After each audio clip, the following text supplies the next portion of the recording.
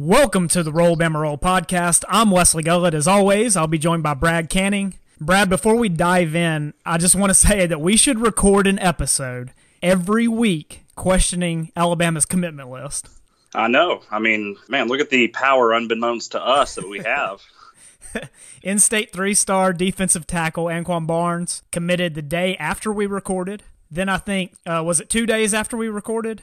Yeah. One of the most talented receivers in the country, Ajay Hall, commits. He's a top 75 player in the country. And somehow, now it seems like Nick Saban and staff has gained some traction with a lot of prospects this cycle. You're taking full credit for that, I assume. Well, not to brag, but only one of us had a absolute no to the answer. So Hey, you're right.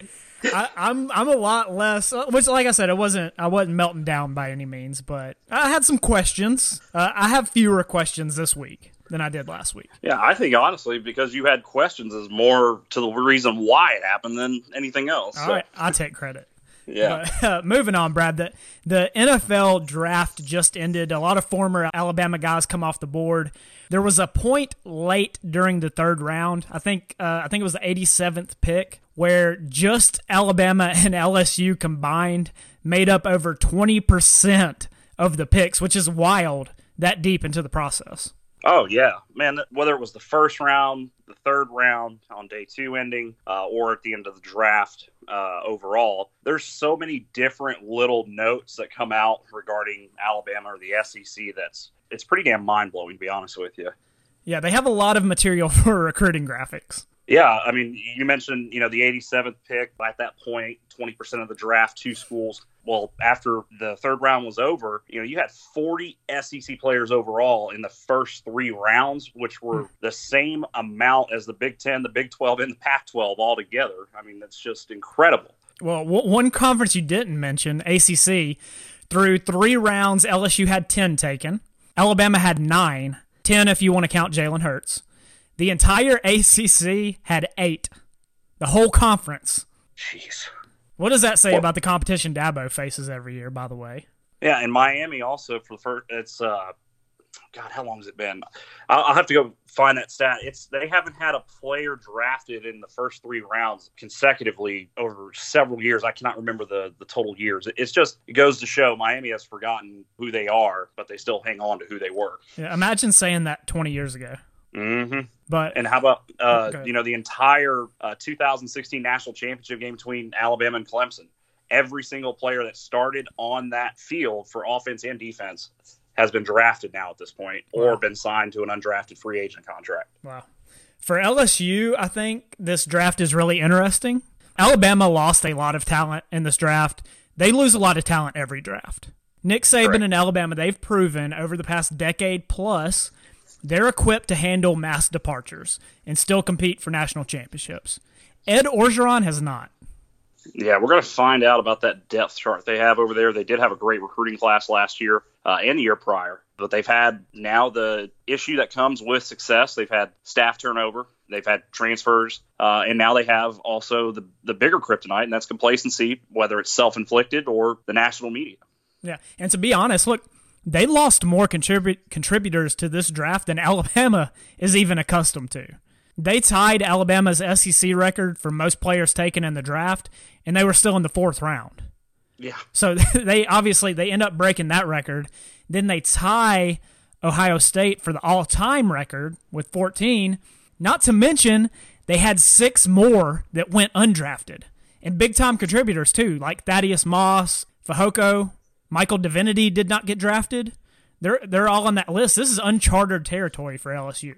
Yeah, and I think the biggest thing, too, is you look at Jefferson when he got drafted, when they asked him, about this past season and what it was for him and how incredible statistically and everything, he really didn't mention anything or anyone else other than Joe Brady. Mm-hmm. And that's going to be the biggest question mark to me, almost without any other breaking news that happens between now and college football, if we do have a season.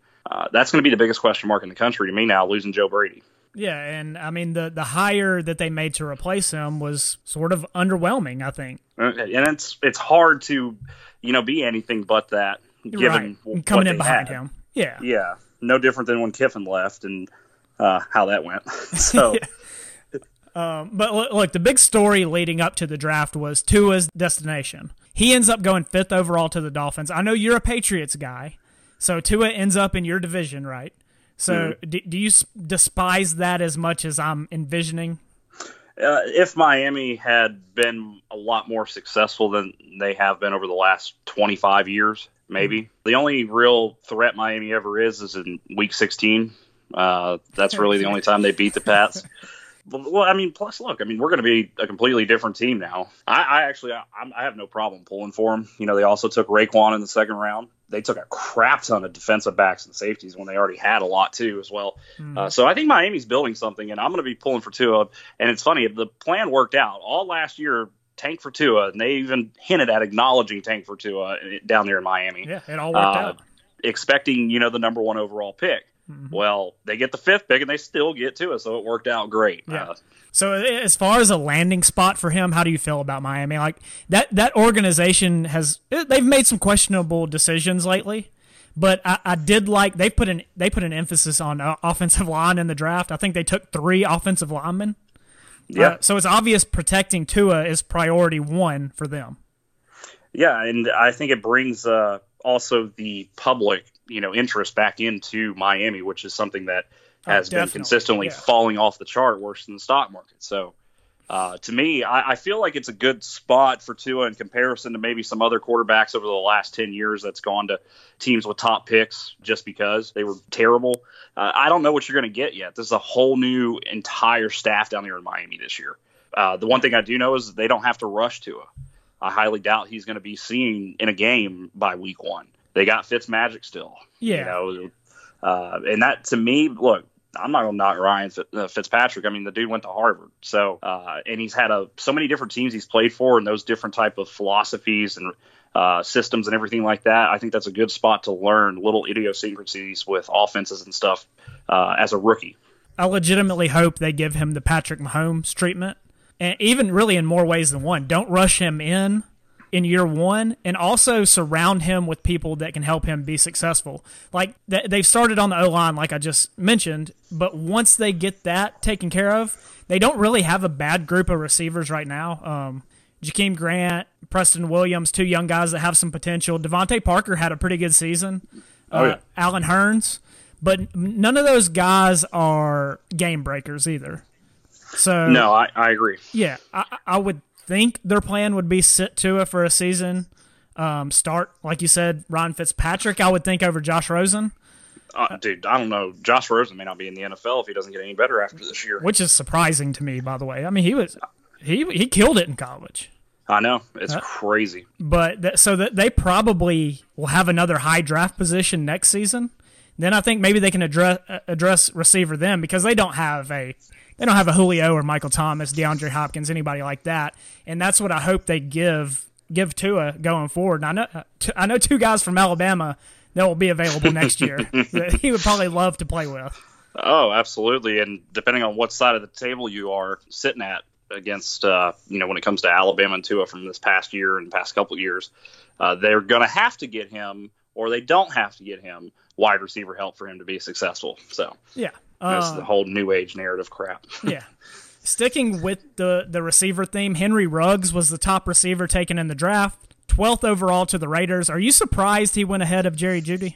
Not really. I feel like the Combine really gave him a legitimate chance to be the top receiver. I didn't think, if anything, I thought it would be Jeudy, but I really, after the Combine, when he ran that 40 and how much traction that got, and his high jump, his broad jump, everything, I felt like that would give him a good shot to go. And then when he went to the Raiders, you can't tell me there's not some mystical forces in this universe, because that's Al Davis from the grave, man. Yeah. Big shocker that the Raiders took the fastest receiver in the draft. I mean, I'm happy for him. Dude's just turned 21. He's never been to Las Vegas. He's going out to a team in a brand new stadium.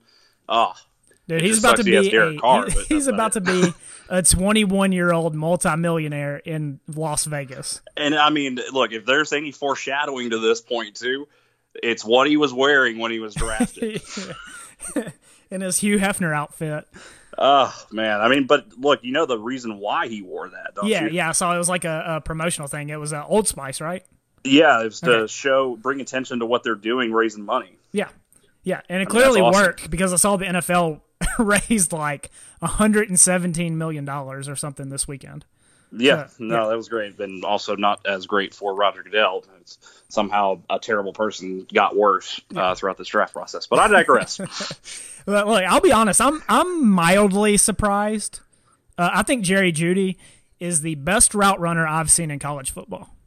Like, I'll agree with that. And I mean ever. When they were showing the feed of John Elway picking at 15 for the Broncos, you could literally see the shock on his face. Like, he could not believe Jerry Jeudy was still available. Yeah. I think that's a hell of a tandem for Denver, too, having Cortland Sutton and him now. Oh, it's not even just them. Drew Lock has to be ecstatic after this weekend. They drafted Jerry Jeudy in the first.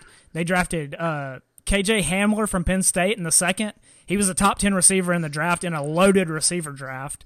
Then his favorite target in college, a guy we've talked about before, Albert O, the tight end from Missouri. They took him early in the fourth. He's been one of the best pass-catching tight ends in the country over the past several years.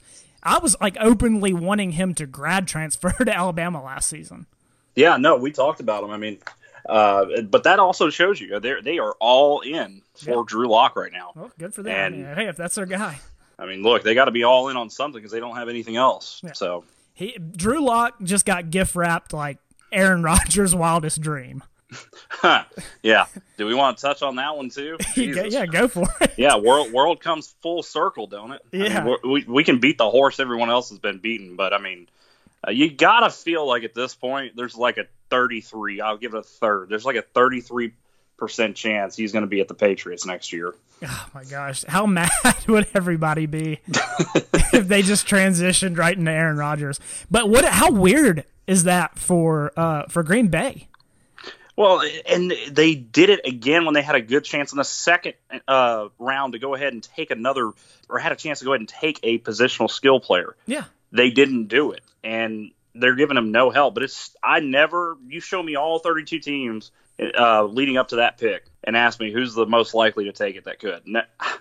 Dude, Green Bay would never have crossed my mind. And like I said, this was considered the best draft for receivers maybe ever. And that's their glaring need for their all-world quarterback, and they don't take one.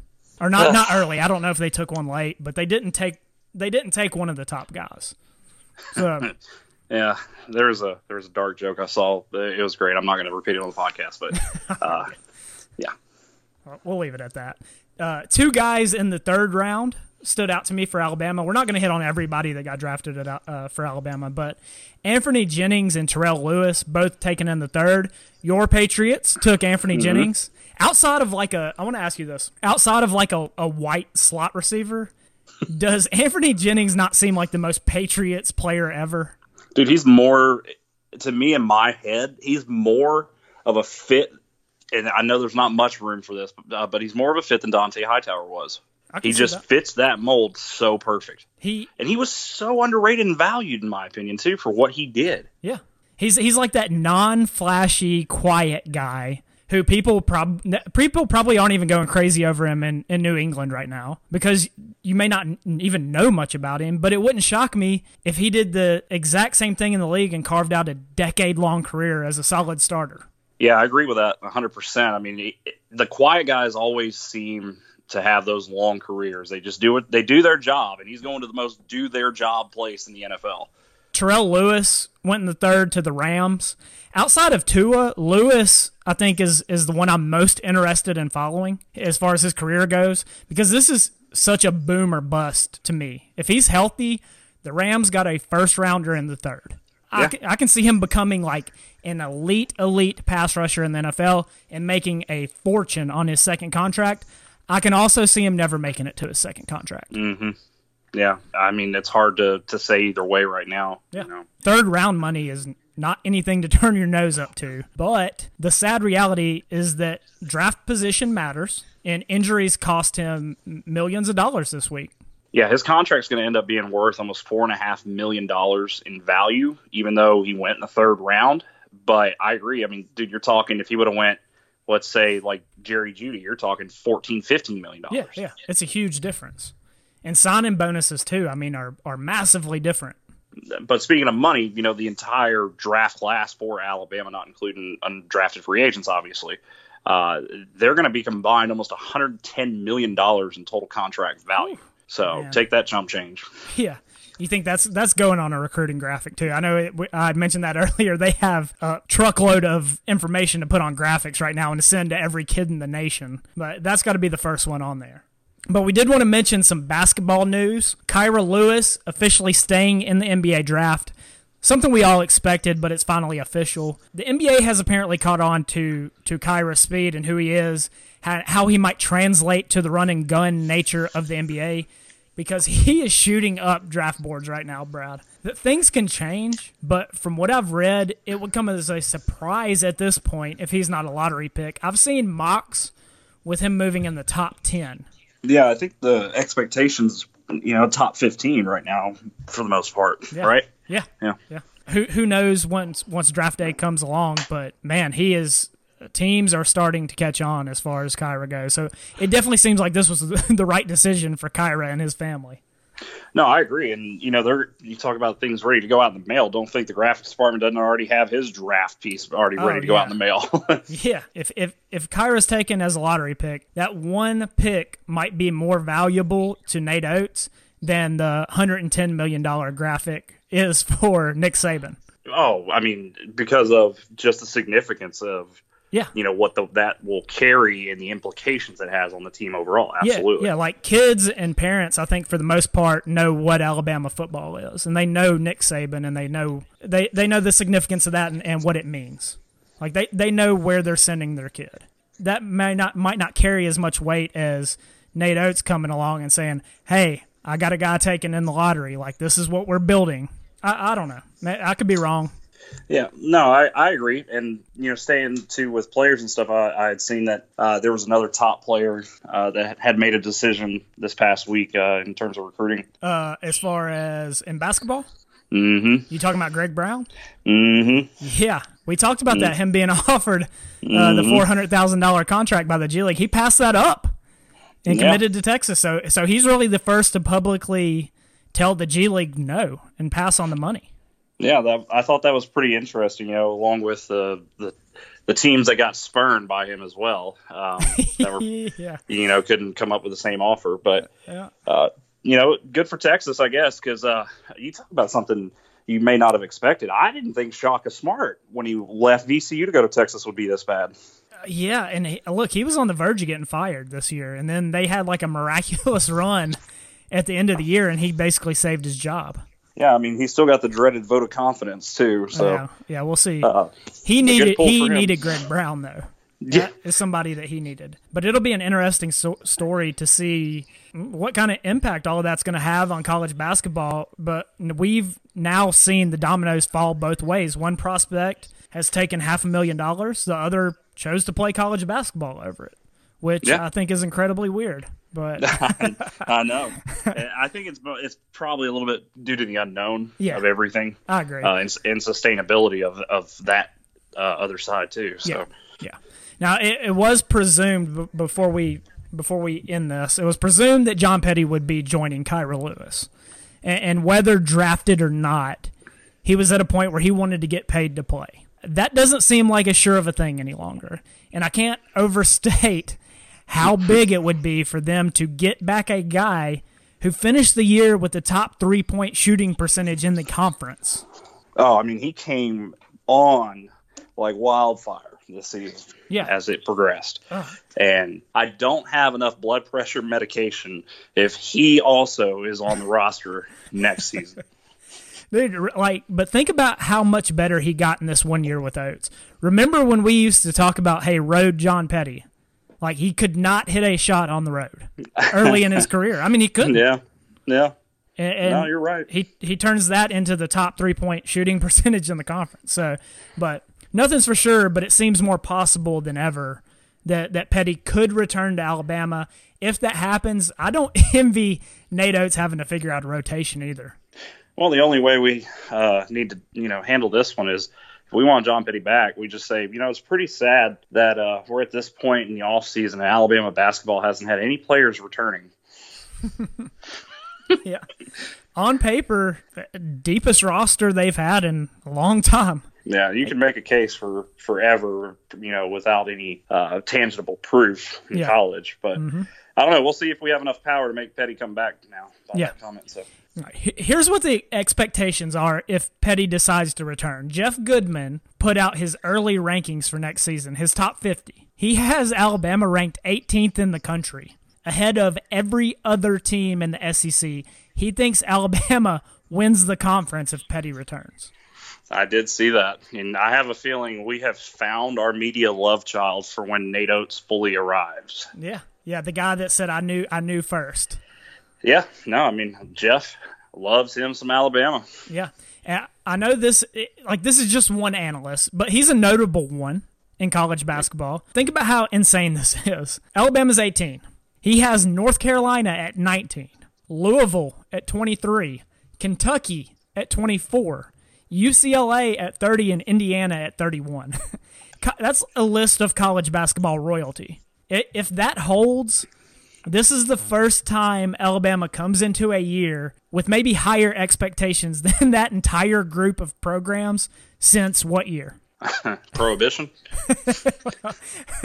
Maybe there was a couple of, like, the Mark Godfrey years. Yeah, no, absolutely. It would be Godfrey, yeah. Yeah. Like, there might have been a time or two back then when that was the case, but that's not a common occurrence.